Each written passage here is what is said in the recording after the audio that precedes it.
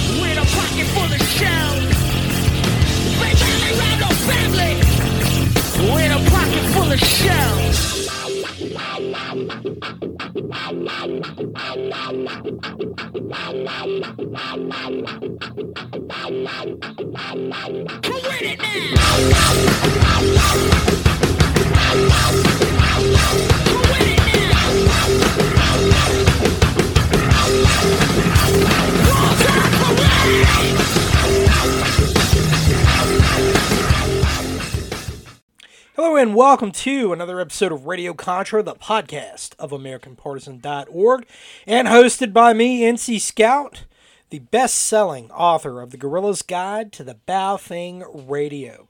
We're going to be sitting down with Kay from Combat Studies Group today. We're going to be talking about the situation on the border, how he sees everything playing out with Mexico, the cartels, the low-intensity conflict that seems to be brewing before our very eyes and right there at our back door. We're also going to be talking about the FTX scandal, cryptocurrencies, central bank digital currencies, and what that means for personal freedom. Finally, we're going to be talking about his excellent course series, the Ground Rod courses, and what we have coming up on the calendar for you here at the Guerrilla Camp. Quick shout out to the show sponsors, Jack Lawson's Civil Defense Manual, which can be found at civildefensemanual.com. Blacksmith Publishing, The Warriors bookstore with such incredible books as the U.S. Army Special Forces Small Unit Tactics Handbook and Iron Sharpening Iron, one of my favorite books that is out there. And of course, the Tactical Wisdom series, my very close friend, partner on Council of Future Conflict, the Privy Council, and of course, also a regular guest on this podcast and on Sons of Liberty. And you can get his books over on Amazon as well as tacticalwisdom.com. Anyhow, with that said, here's the interview with me and Kay. Stay tuned.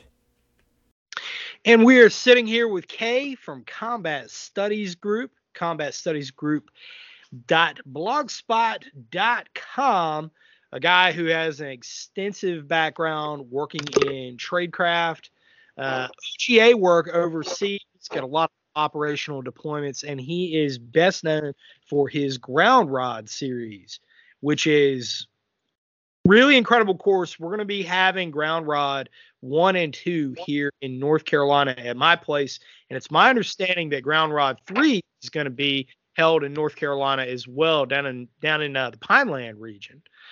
So a lot of opportunities to train with Kay. But with that said, welcome, brother. Thanks for having me, as always. As always. Always a blessed day to be able to get you on the horn. And it feels like we've been trying to do this podcast for a few weeks now, like trying to hit a bullet with a bullet, man.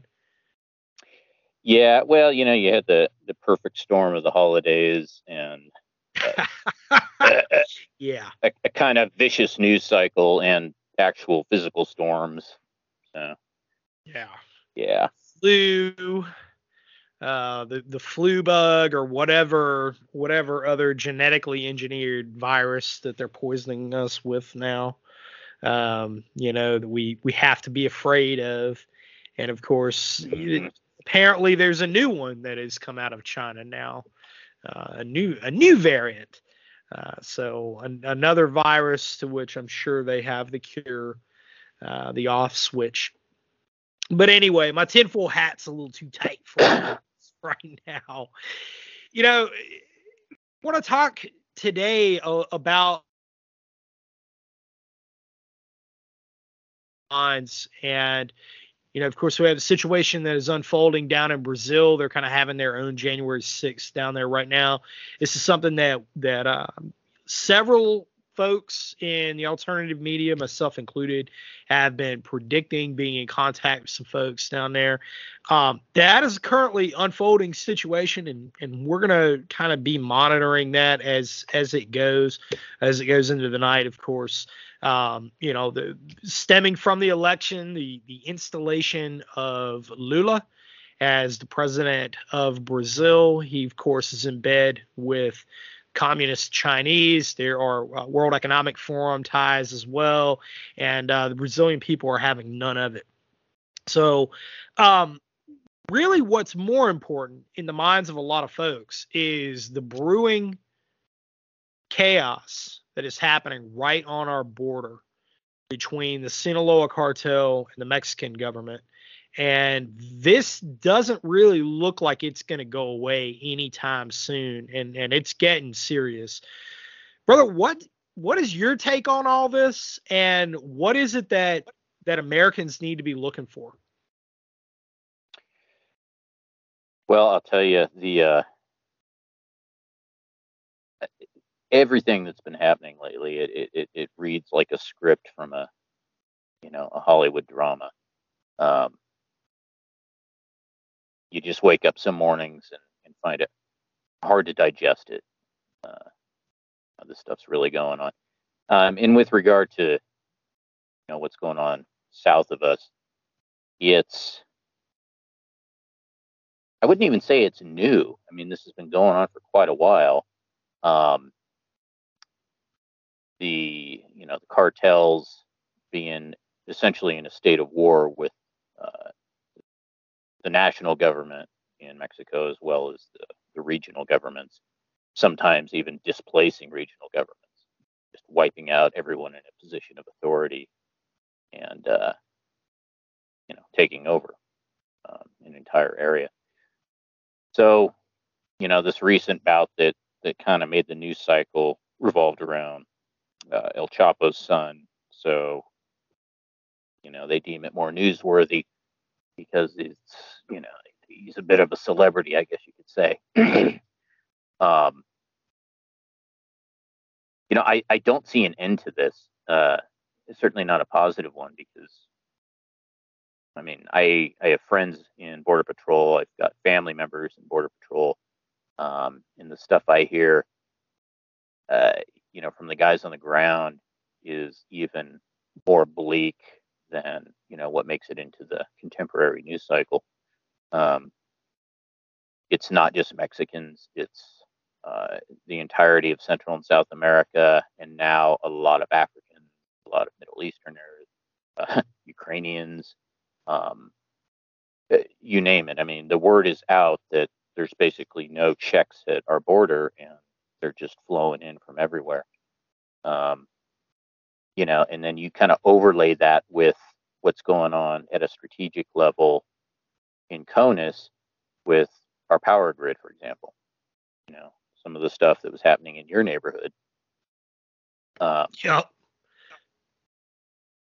And, whether this be homegrown leftist action or foreign intervention, I don't know. Probably a little bit of both. But I would expect that to escalate. And the fact that we are now engaging in clandestine shenanigans inside of Russia, we've made it real easy for them to do the same thing to us. And, Russia's very much a tit for tat country. They're, if we're going to poke them in the eye, they're going to poke us right back in the eye.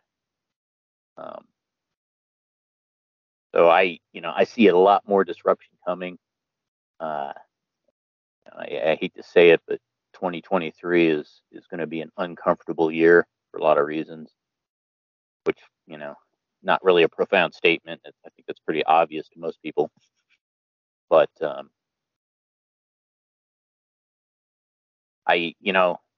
kind of an interesting side note. Speaking of Mexico and the southern border, I was offered a gig, I don't know, maybe 10 years ago. No, it was more than 10 years ago, 12 years ago, something like that. Basically taking training teams, former SOF guys, and going around and training some of the counter-terrorist units in Mexico.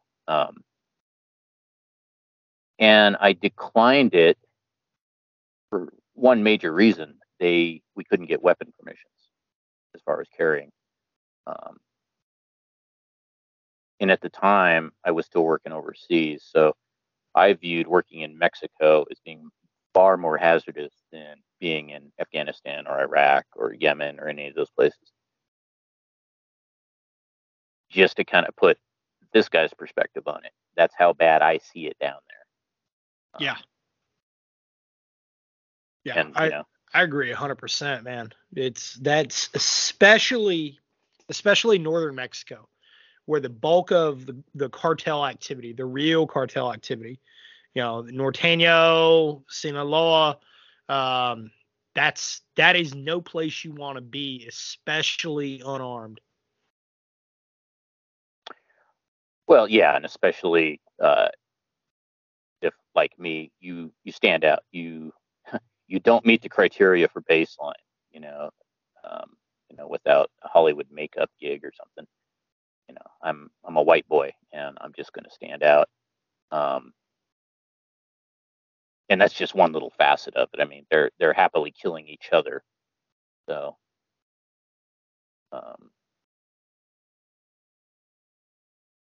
yeah, I don't know. That's a tough one. I mean, in Mexico, the touristy areas are what they are, and it's kind of an unwritten rule that you don't wander too far out of those. Cancun and Cabo, and they cater to that. And what a lot of people don't understand is that there is protections in place of those places, and even that's changing. I mean, even that's changing, and and potentially in a big way. And we saw a few kidnappings. I forgot just off the cuff a few years ago. There were some Americans that got kidnapped there by an element of a rival cartel, and that's that. And it doesn't even have to be cartel violence. I mean, kidnappings for ransom. If you're an American, it doesn't matter whether you are, the 2 standard deviations from what we would call wealthy in America. You're still worth something, and they're going to get something out of you, and you have some sort of value, because if you didn't, they'd just kill you, and that would be it. That's the way it works. And so, follow on question to that, because our border is in the state of chaos that it's in, and it doesn't look like to me anybody is taking this seriously. I mean, I'm sorry, Kevin McCarthy, the Speaker of the House. If anybody thinks that he's really gonna now all of a sudden do a 180 and be Mr. Conservative, he had, I don't know how long to do this already and hasn't. So, I'm kind of jaded on all that.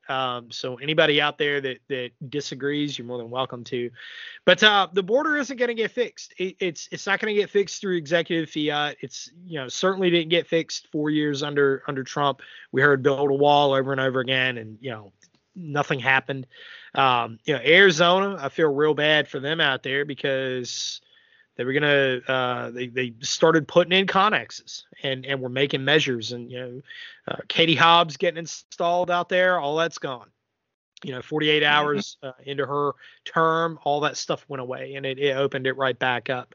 So this isn't going to get fixed. And something that I said a few nights ago about the risk potential for spillover violence to happen here in the United States. Of course, El Chapo was extradited to the United States and is being held in the United States. There has been some talk very likely behind closed doors, but some of it's leaked out about extradition of his son to the United States as well.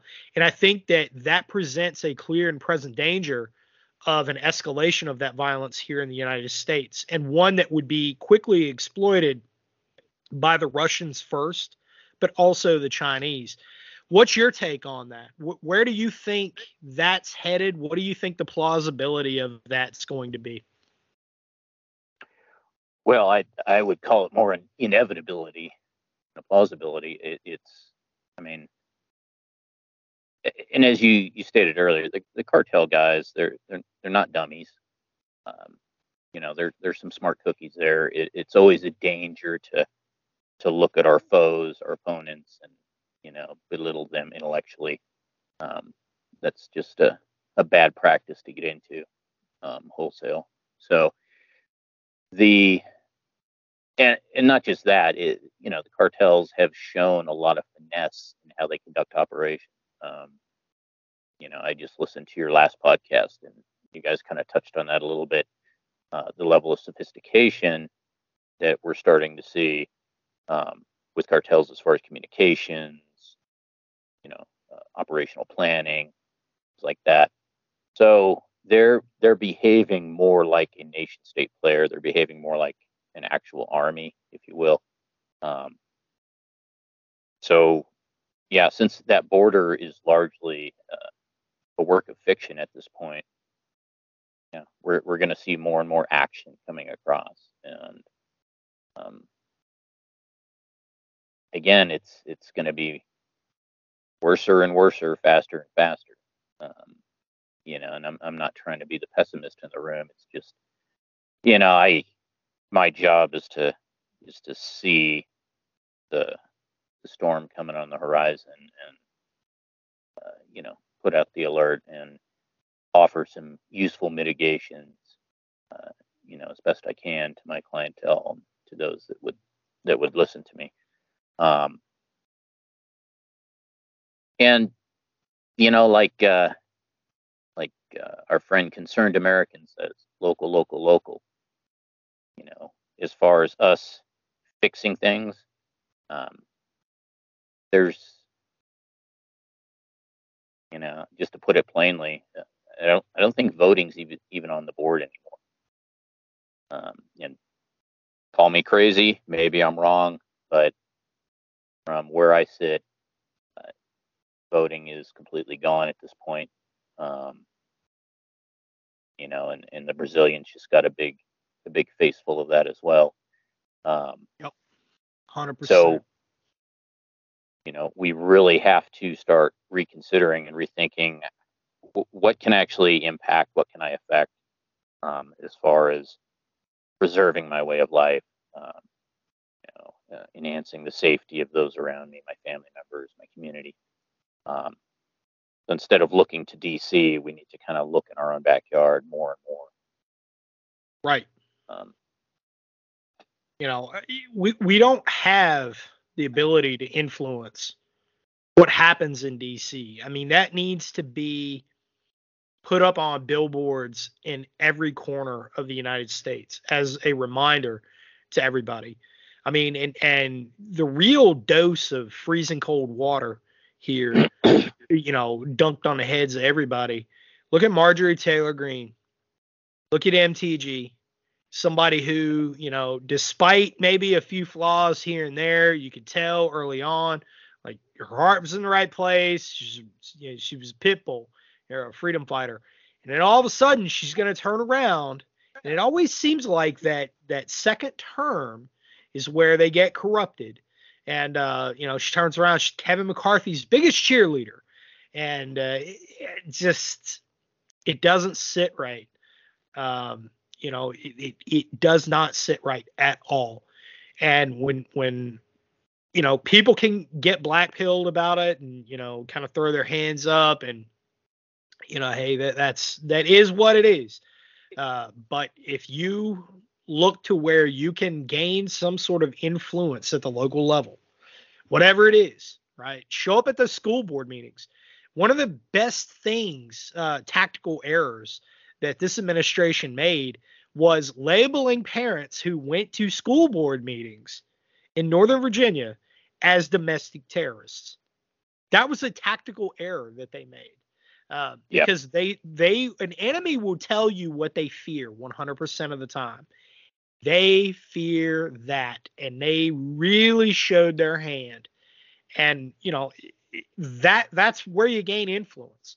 And all right, so this go around, the school board or the county commissioners or whatever the local power infrastructure, the manifestation of it, the legal codification of it, whatever that is, consider running a candidate for it, at the local most level, or donate, meet some of these candidates and whichever one seems like they're most tenable to our point of view, being stability, being sanity, being, normalcy, the fact that America is a good country, that we don't kneel for the flag, we don't disrespect our nation, we don't disrespect its people in it, right? Whoever those people are, and you can tell who the like-minded individuals are, because the left has been doing this for a very long time now.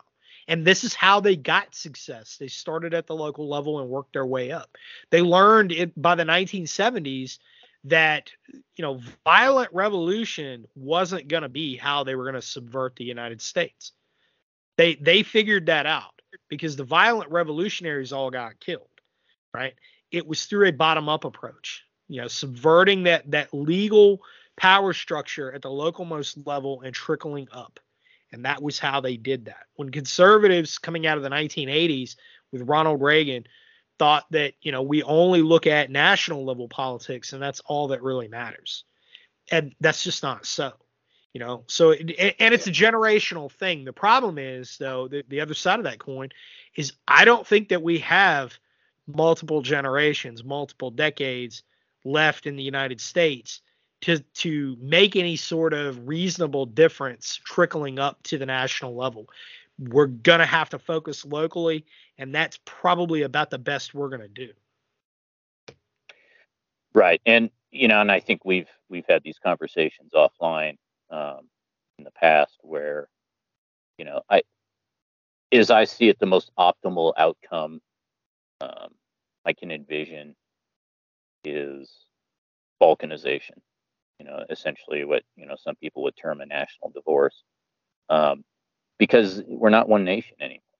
We're really not. I mean, we're very, very regionalized, and that's even before we get into the blue hive cities that are completely on their own wavelength.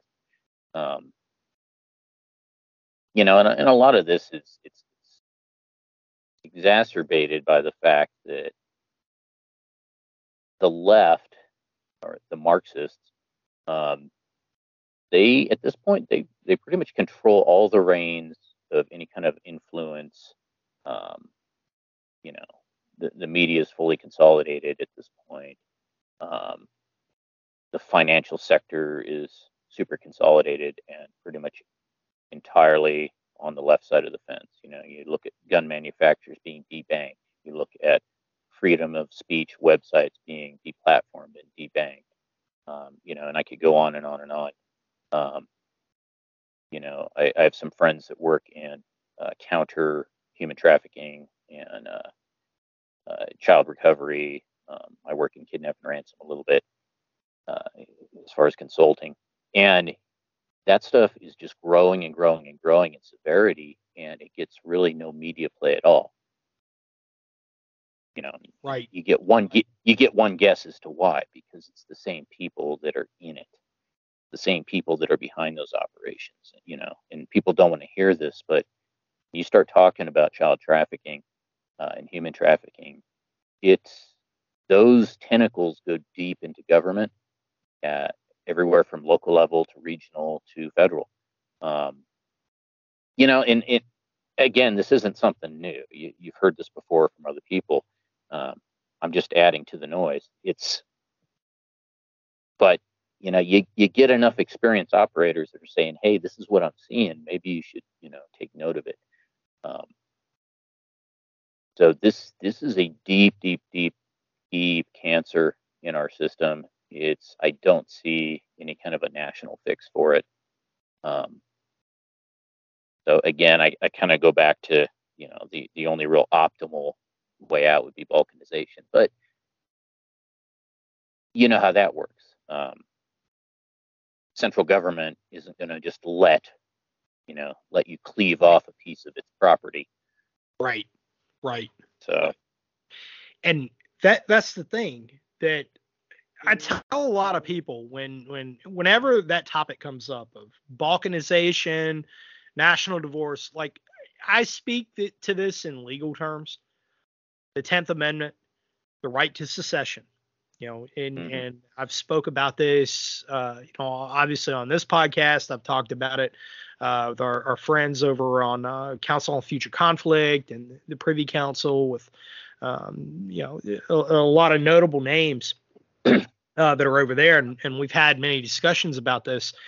And one of the final conclusions and the things that I tell people all the time is that the only realistic way that will occur, because that is a solution for sure, and we know that it will have ramifications, and you have all the lefties online that it's funny because they got all their medical degrees the same place they got their poli-sci degree, the same place they got their JD, because they instantly, whenever a buzzword comes out, they're instantly an expert on everything, and 10th Amendment and constitutional issues being one of them. And when you bring up secession, they always bring up, the last time secession was attempted.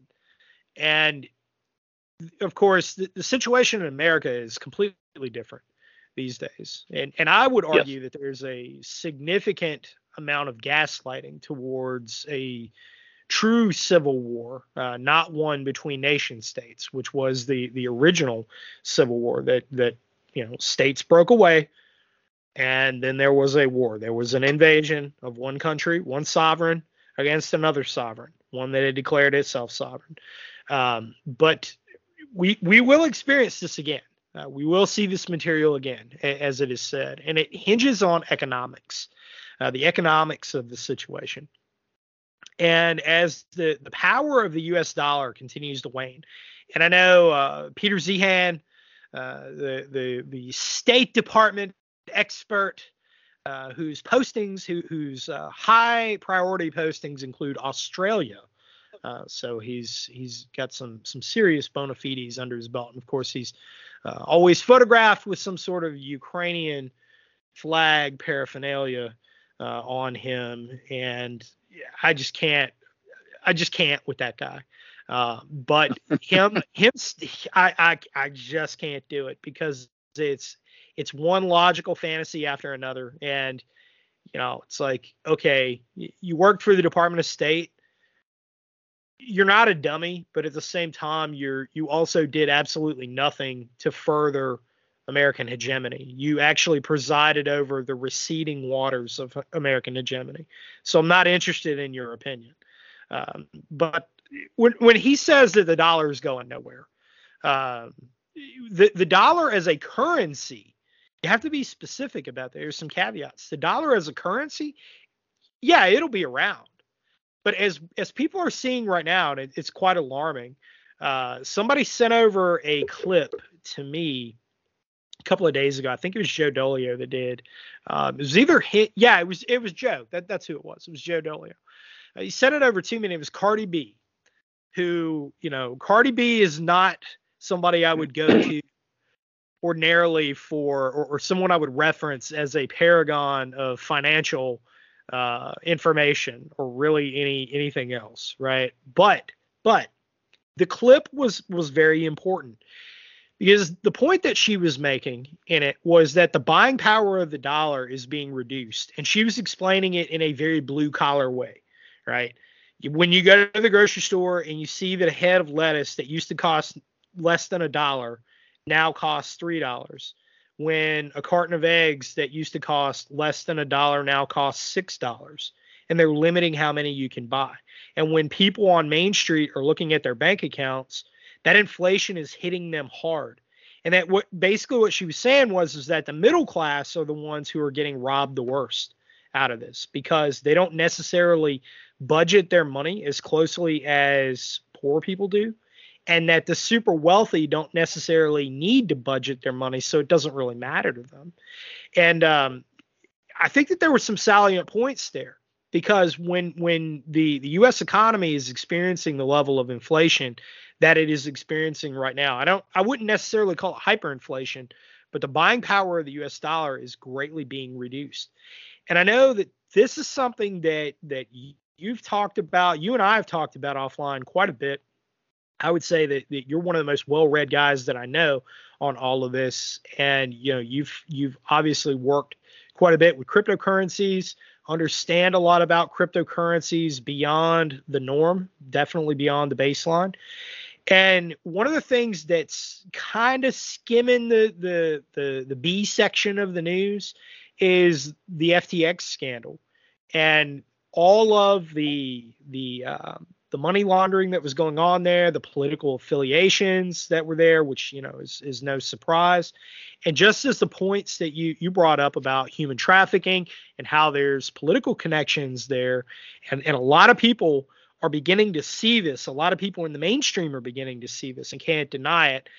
This FTX scandal is very much tied in with all this. So with that said, when we're tying in the financials, we're tying in cryptocurrency and the FTX brokerage scandal, what's your take on all this? What is the effect that this is going to have on crypto?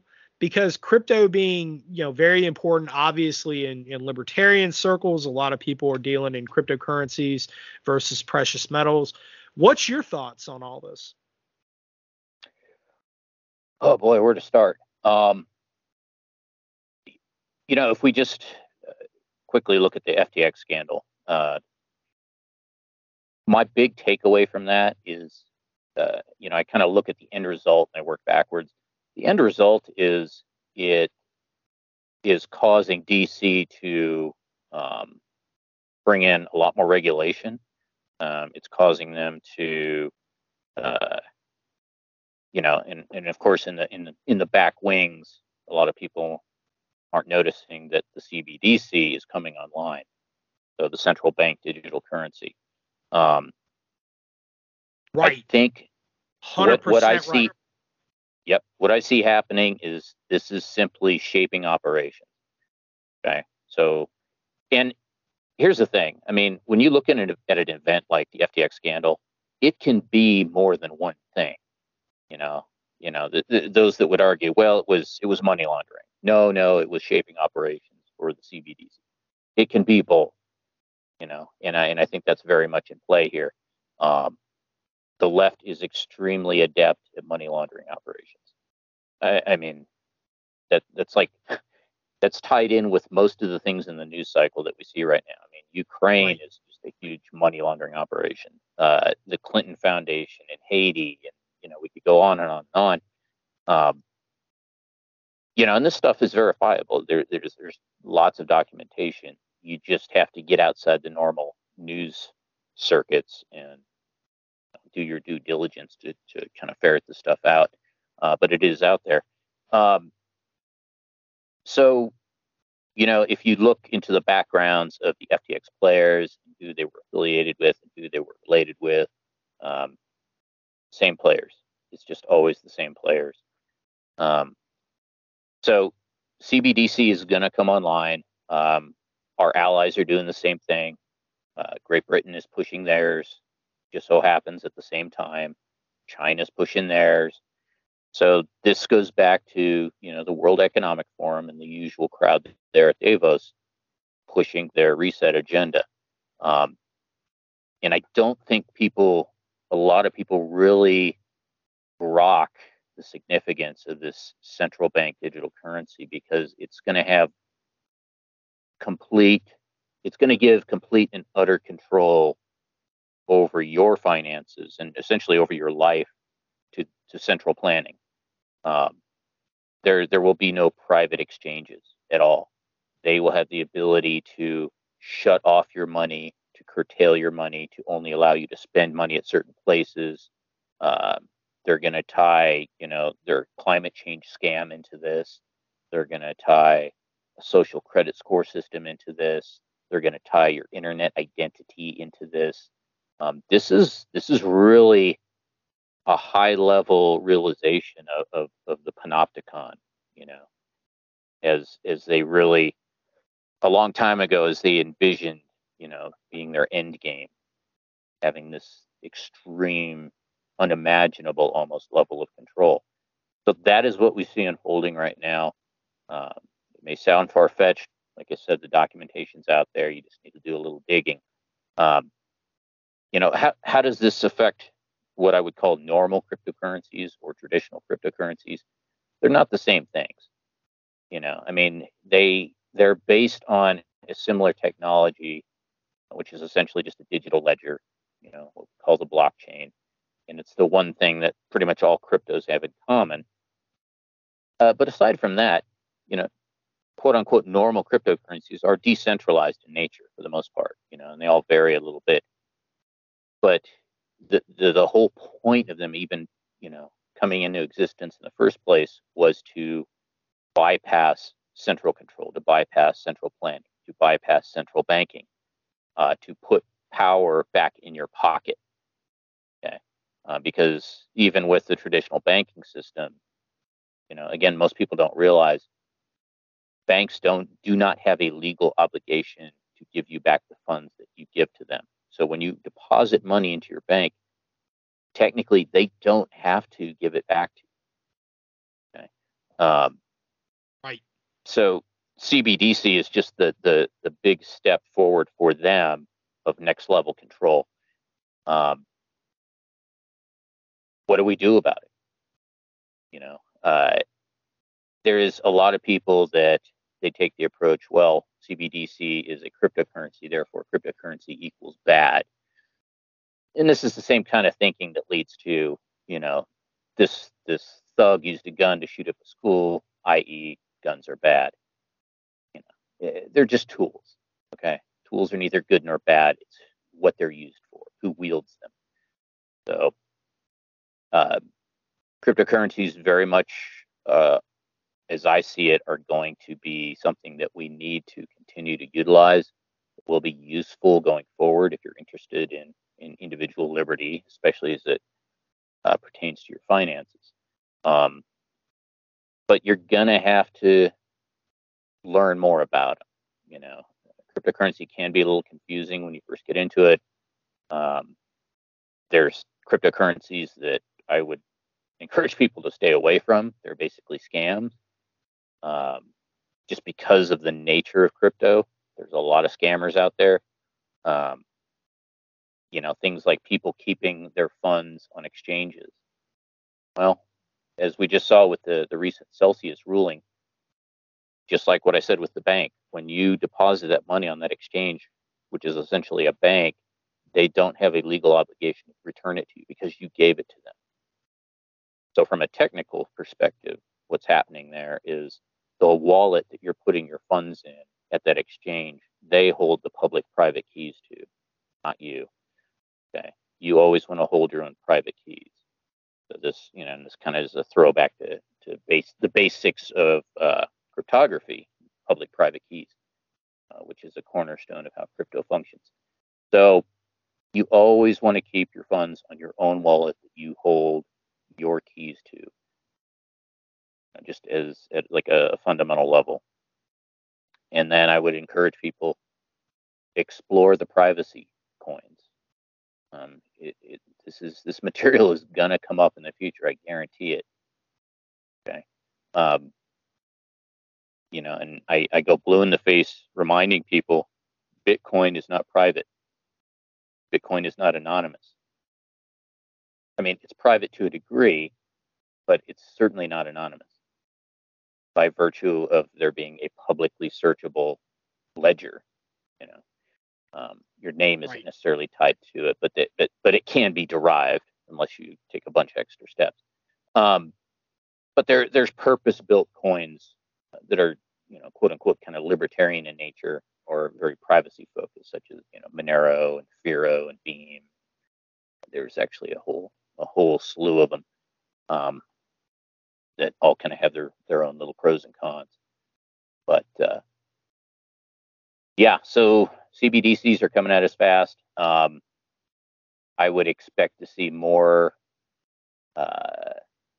laws being passed as far as regulatory acts with regard to exchanges, because at the end of the day, because of the decentralized nature of crypto, they can't turn it off. They can't stop it. They've tried this before. Many countries have, and it just makes them look impotent because they can't. It's decentralized. There's no single point of failure, but they can control the exchanges, and that's what they're doing. And expect to see a lot more of that this year. Expect to see all the big exchanges getting heavy pressure. You start reporting on people more aggressively. You start, it's kind of like being an American and trying to open a foreign bank account now. Nobody will deal with you because you have the IRS chained to your ankle, and they don't want that baggage. They don't want to have to deal with them. And so, back in the day, you could go open an account in Hong Kong or Singapore. Nowadays, if you're an American, nope. They just won't deal with you. Right. So.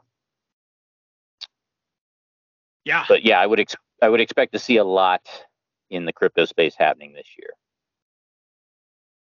Yeah, it's there's going to be a lot happening with that, and that's one of the things that I think a lot of folks in libertarian and freedom circles really need to pay a close eye to, just as you pointed out, because CBDC is, at least from my perspective, that's how the Fed is going to get ahead of the fact that they cannot hide the inflationary rates any longer.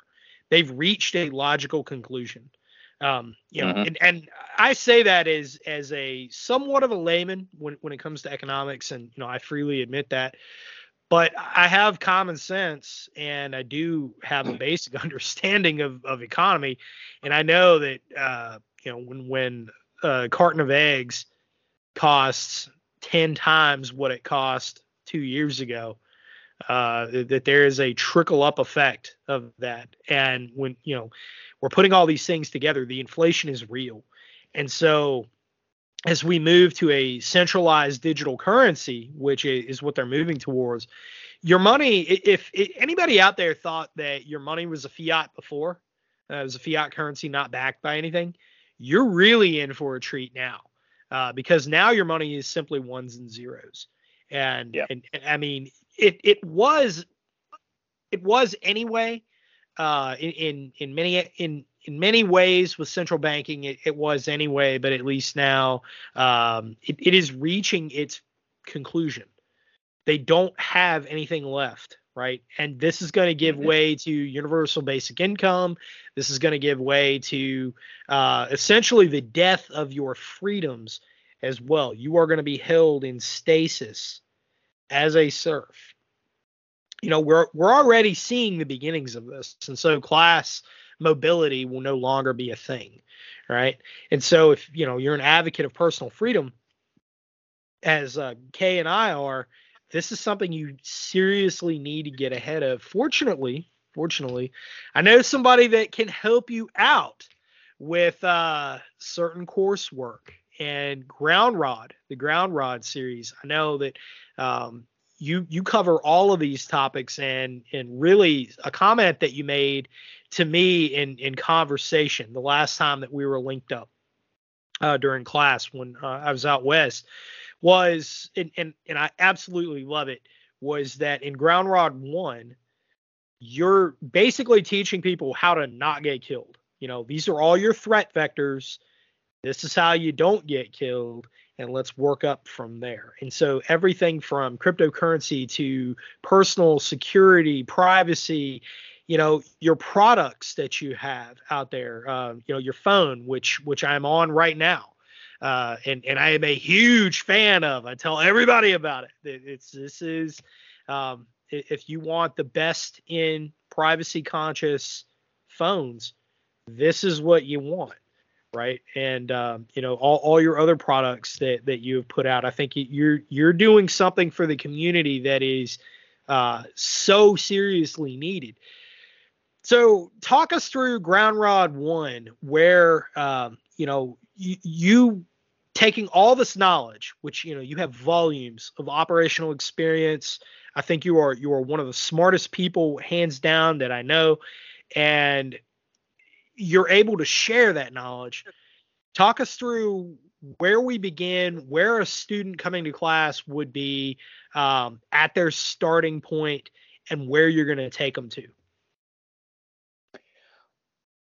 Well, just to kind of briefly go back to the genesis of this training concept, which I know I've told you about in the past. I actually started doing it on a deployment. So I was working in an operational capacity, working with some TF guys, and I had already kind of built the framework out for this.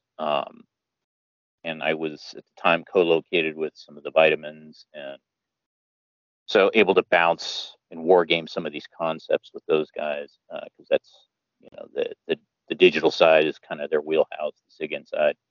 And it just dawned on me that a lot of my peers, who were, high level operators, very accomplished guys, were really struggling with anything on this kind of tech side. And the prevailing, attitude, I guess I would say, is at the time was, well, that's for the tech guys to deal with. I'm just, I'm an operator. I don't want to have to deal with that. And, the Heinlein in me just bristled at that. It's like, no, you need to be full spectrum. You need to have at least a workable knowledge of this to be a good, well-rounded operator.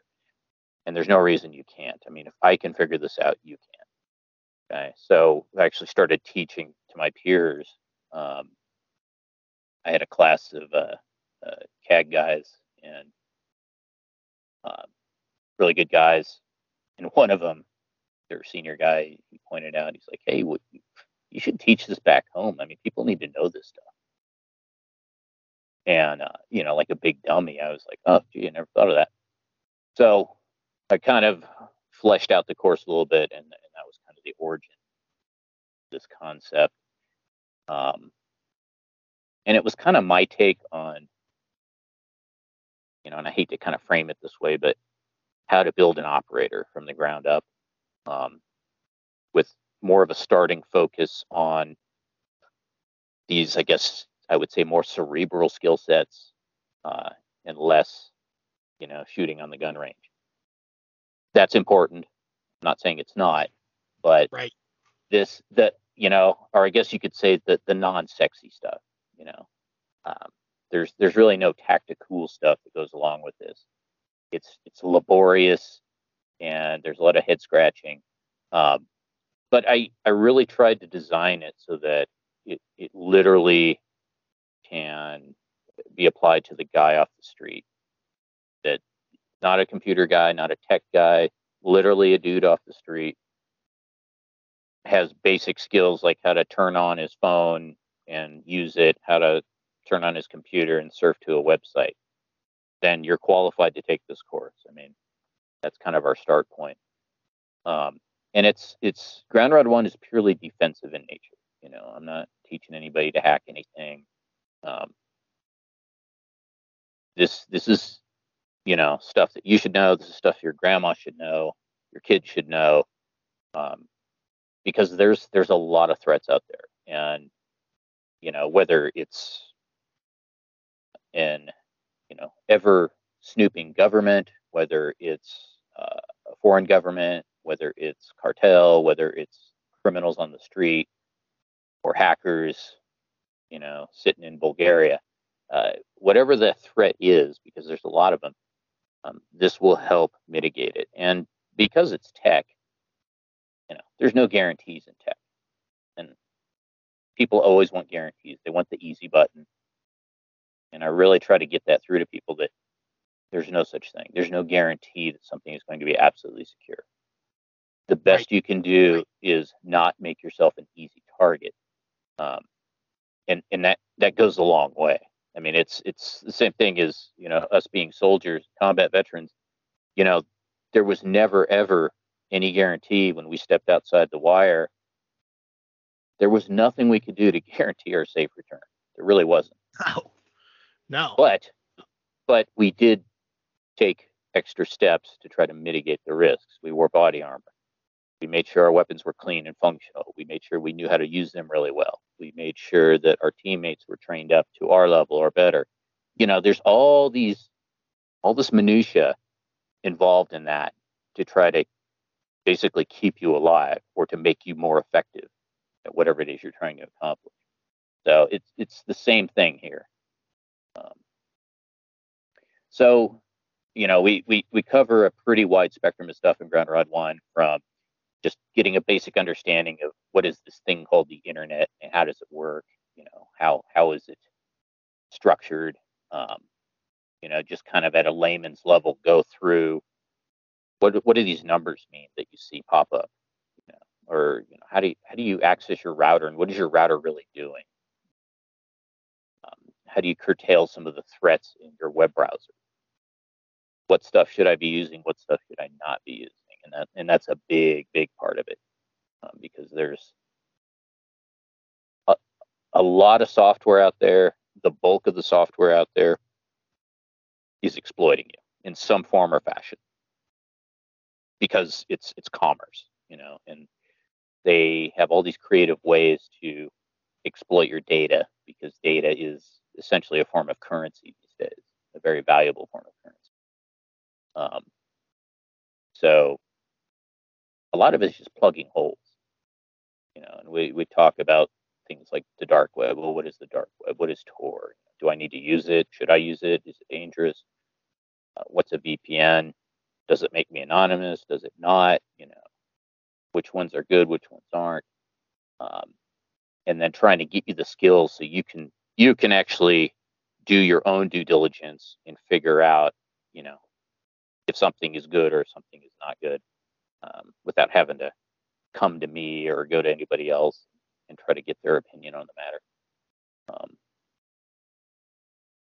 I always laugh because there's all these websites out there where they quote unquote rate VPNs. 99% of them are being paid by certain VPN providers. So you're not getting an honest evaluation of anything. You're getting pushing. It's just like Motor Trend. Motor Trend's Truck of the Year. Like, how much money did they pay you? I mean, it's the same. Any industry is the same. It's like saying, which analog radio is the best one. They're all the same. Which digital radio is the best one? I don't know. It depends on the protocol. It's a blanket statement that is meant to get in your pocket, and nothing more, nothing less. Right. Yeah, I mean, at the end of the day, this stuff is just about, there's so much, especially in the tech space. There's so many things that are really quite dangerous to you, and most people just aren't even aware of it. So I'm trying to bring awareness to the dangers, and then talk about the mitigations. Understand that there's no complete mitigation of some of these things. You can be using the most secure phone on the market. It's still a phone, and it's more about the network attached to that phone than the phone itself, as far as threats go. There's a lot we can do with the handset to mitigate, the snooping, the eavesdropping, the telematic, or not the telematics, the telemetry data. But at the end of the day, it's still pinging that tower every 3 to 5 seconds with, a hello, my name is MZ IMEI. Like our suspect in the Idaho slaying is finding out. Right. As he drove around with his phone on. Right. So. And I will say this. I haven't really talked about that case much, and I'm not going to. Um, Mainly because the whole culture of copycat activities. The Mm-hmm. something that you brought up in the beginning of the podcast with the power outages, and which was 100%, 100% that was leftist communist activity, right? That was something that they ripped right out of a Carver Matrix, right out of Sweat Yeah. MC. Yeah. That was exactly and that was what that was, and uh, I'm not going to mention the name. I could go further. I'm not going to mention the name. I'm not even going to give them. I'm not even going to give them the rub. Mm-hmm. But there is a certain leftist out there that is a quote unquote activist for certain interests who had first hand photos of exactly where the point of entry was into that substation and exactly where the damage was on it, where it was inflicted. How Yeah. did that person get that unique access? How did they get that? Because somebody handed it to them. That's how they got it. And this person has spoke before Congress. This person calls themselves a quote unquote expert on right wing extremism. So yeah, you tell me. And this person is certainly an apologist for communist activity here in the United States, especially for Antifa. So how did they get those photos? Right. That's your person of interest. And so, but that spurred follow-on activities. That spurred copycat activities. And I think that it would be kind of foolish to say that it didn't. And that was why I didn't really speak directly on it. I wrote a piece right after it happened and kind of because there was a lot of chatter on the conservative side of the house about the curfew that was instated in Moore County, why that was put in, and I get the sentiment. But they were very ignorant to the realities of life in Moore County, which is very much a dichotomy of haves and have-nots. And Mm-hmm. there is a very real reason why a curfew was instated in the wake of a power outage, because it's pretty much the purge at that point was gonna happen. So you have to maintain some level of control, right? But Right. with this Idaho, Ted Bundy wannabe, I haven't really spoke much about him, and I'm not going to, because some of the information folks can dig it up and they can put the pieces together. You've talked about it extensively. I've talked about it extensively. And I don't want to give any would-be's out there any ideas, but not at this point in time when things are kind of hot and heavy. But it's a very real thing. That is a very real thing. Geofencing is a very real thing. Even if you're not a person of interest for anything, your patterns of life, just as you said, the metadata is exploitable. And as the one thing that I will credit James Clapper with doing is him and his statement that we kill people based on metadata, that he testified before Congress that we kill people based on metadata. He was 100% correct. And he ripped that Mm-hmm. veil back. That was something that I know. That's something that because that's what we did. We were the weaponized end of that. We were the spear, right? And when, we're advocating that to people who are concerned about the direction that things are going, the ever more draconian nature of the world, and not even in governance, but just the fact that maybe, I don't want the all-seeing eye of Sauron who is going to criminalize our activities. They are seeking to criminalize our activities, right? One way or another. They have an intent on doing that. And there are people on the left that are gaining control in government, and they're going to outlaw. They've already outlawed our ability to lawfully protest. They've already outlawed our ability to, in many places, to conduct training. Look at California. No trainer really wants to go to California. I get a lot of emails of people out there. I'm like, nah, I'm not, I'm sorry. Yeah. It's just, it sucks, but I'll meet you in Wyoming. I'll meet you at any of the other places that are not California. But it's not happening. And it sucks. I hate it because there's a lot of great folks in California, but that's the same is true but they're outlawing that. They're outlawing the things that we do, and they're going to continue to do so and become more and more draconian about it. And so, that's why this stuff is so critically doggone important. And that's why people need to take this stuff seriously. And Ground Rod 1, I think is a must-have course. And everybody that I have talked to that has taken Ground Rod 1 and Ground Rod 2 can't say enough good things about it. Like especially your talent as an instructor, your professionalism as an instructor, and in the amount of time that I've spent with you, I'm telling you folks, if you want to have an experience like none other, and you want to learn the best information possible out there on this given topic, your class and the way that you've put it together, that's it. That is it. And we're going to have it here in North Carolina. And you've got a lot of course states out west as well. What is coming up on your calendar? So I've got a Ground Rod level 1 coming up in Hamilton, Montana this month, 21st, 22nd. We were supposed to have a patrolling and advanced gunfighting course in Texas in February. That's probably going to get pushed back and get replaced with Ground Rod as well in West Texas. And then Ground Rod 1 and 2 at your place, of course, in March. Ground Rod 3 in North Idaho in mid-April.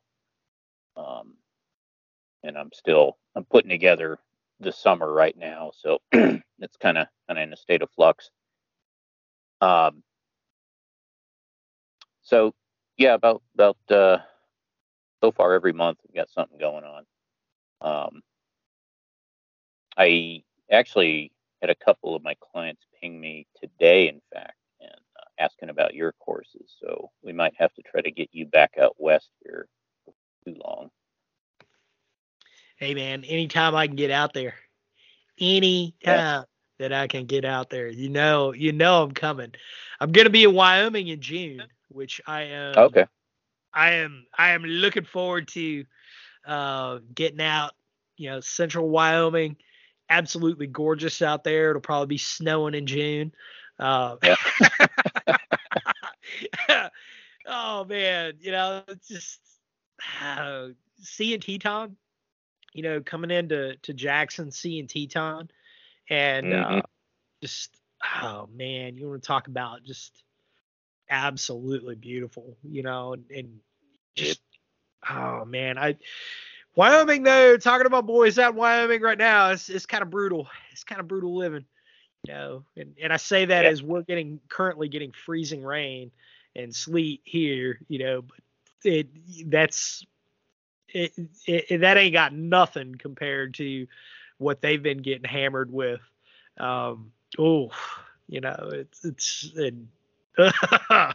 Wyoming's rugged living, man. It is rugged living, but I love it out there. I absolutely do. Yeah, tell you what, the weather has just been bizarre lately. I'm sure it has nothing to do with geoengineering or anything, but No.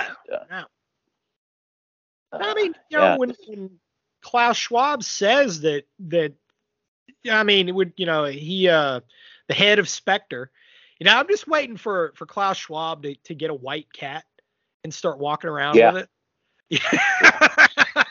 Like he really needs to do that to complete the look. Like somebody needs to pull Klaus Schwab aside and be like, you really are like a real life Ernst Stavro Blofeld.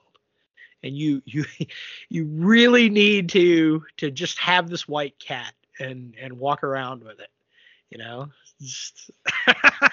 But it's something I've noticed with the high level left is the Luciferian crowd. They're really into broadcasting their strange behavior. It's like Klaus Schwab wearing his Klingon attire or whatever you want to call it. It's like, who dresses like that? Yeah. They're they live in a different universe than the rest of us, and that's a man. We could do a ode to William Cooper with that. Yeah. But our ideological forebear there, he ripped back the curtain on a lot of that. And they live. That's a difficult thing for us at the street level, at the mostly blue collar level or mid level white collar level. It's very difficult for us to wrap our minds around the fact that they live in a different world than we do, a very different world than we do, and in different rules, different sets of morality, if you will. And when you look at the number of politicians globally that are hooked up with the World Economic Forum, you begin to realize very quickly that this is the one world government. This is what they have done, and that is the Leviathan. And we have a moral obligation as Christians to stand against that. We're specifically commanded to stand against that. And every one of these measures, the manipulation of financial markets, the coming regulation of cryptocurrencies, the central bank digital currencies, this is all an attempt to weaponize every one of our freedoms against us and to take them away.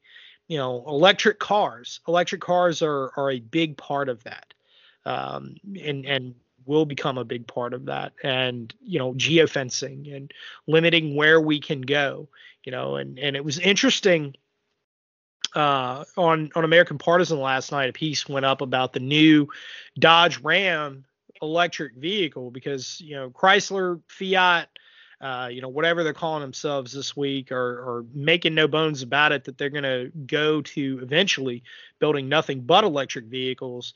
And all of the features that are built into that truck, the irony of that is, and the reason that piece went up was kind of a recon by fire to point out, hey, these are all things that are going to be weaponized against you. They're just getting ahead of the storm, but all the car manufacturers are going to do this. They're all headed in that direction. Yeah, they are. Yeah, and they could take a concept like an electric car, which I don't have an issue with the concept of it, but when you get into the actual reality of it, it's not viable, and it's in fact counterproductive with what they claim is their overreaching agenda, which is protecting the earth, conservatism of some kind, and it's not. It's more damaging, but it does serve the stated goal of WEF, one of the stated goals, which is taking away the ability of individual transport. They want people beholding basically to the government to be able to get from point A to point B, and it's just another layer of control, and it's taking away more independence. Everything they do, it's about taking away more independence. Exactly right. And I think that would be, man, that would make a killer follow-up podcast, man. We but it's like hitting a bullet with a bullet, brother. How fast time flies looking up at the clock. Crazy. It is crazy. But brother, it is always good to have you on here. It's always great to get your perspectives on everything. Kay, God bless you. combatstudiesgroup.blogspot.com. If you are not checking out that training calendar, you are wrong. Get to class, get some training. Brother, thank you for being with us. Thank you. God bless, man. All right, folks. Get that training again, combatstudiesgroup.blogspot.com. You can also check out the Brush Beater training calendar, brushbeater.org/training calendar and AmericanPartisan.org. And if you haven't done so already, pick up your copy of the Guerrilla's Guide to the Bow Thing Radio, an Amazon #1 bestseller in radio communications and radio operations. Folks, thank you. God bless, and we'll be talking to you again very, very soon. This is NC Scout out.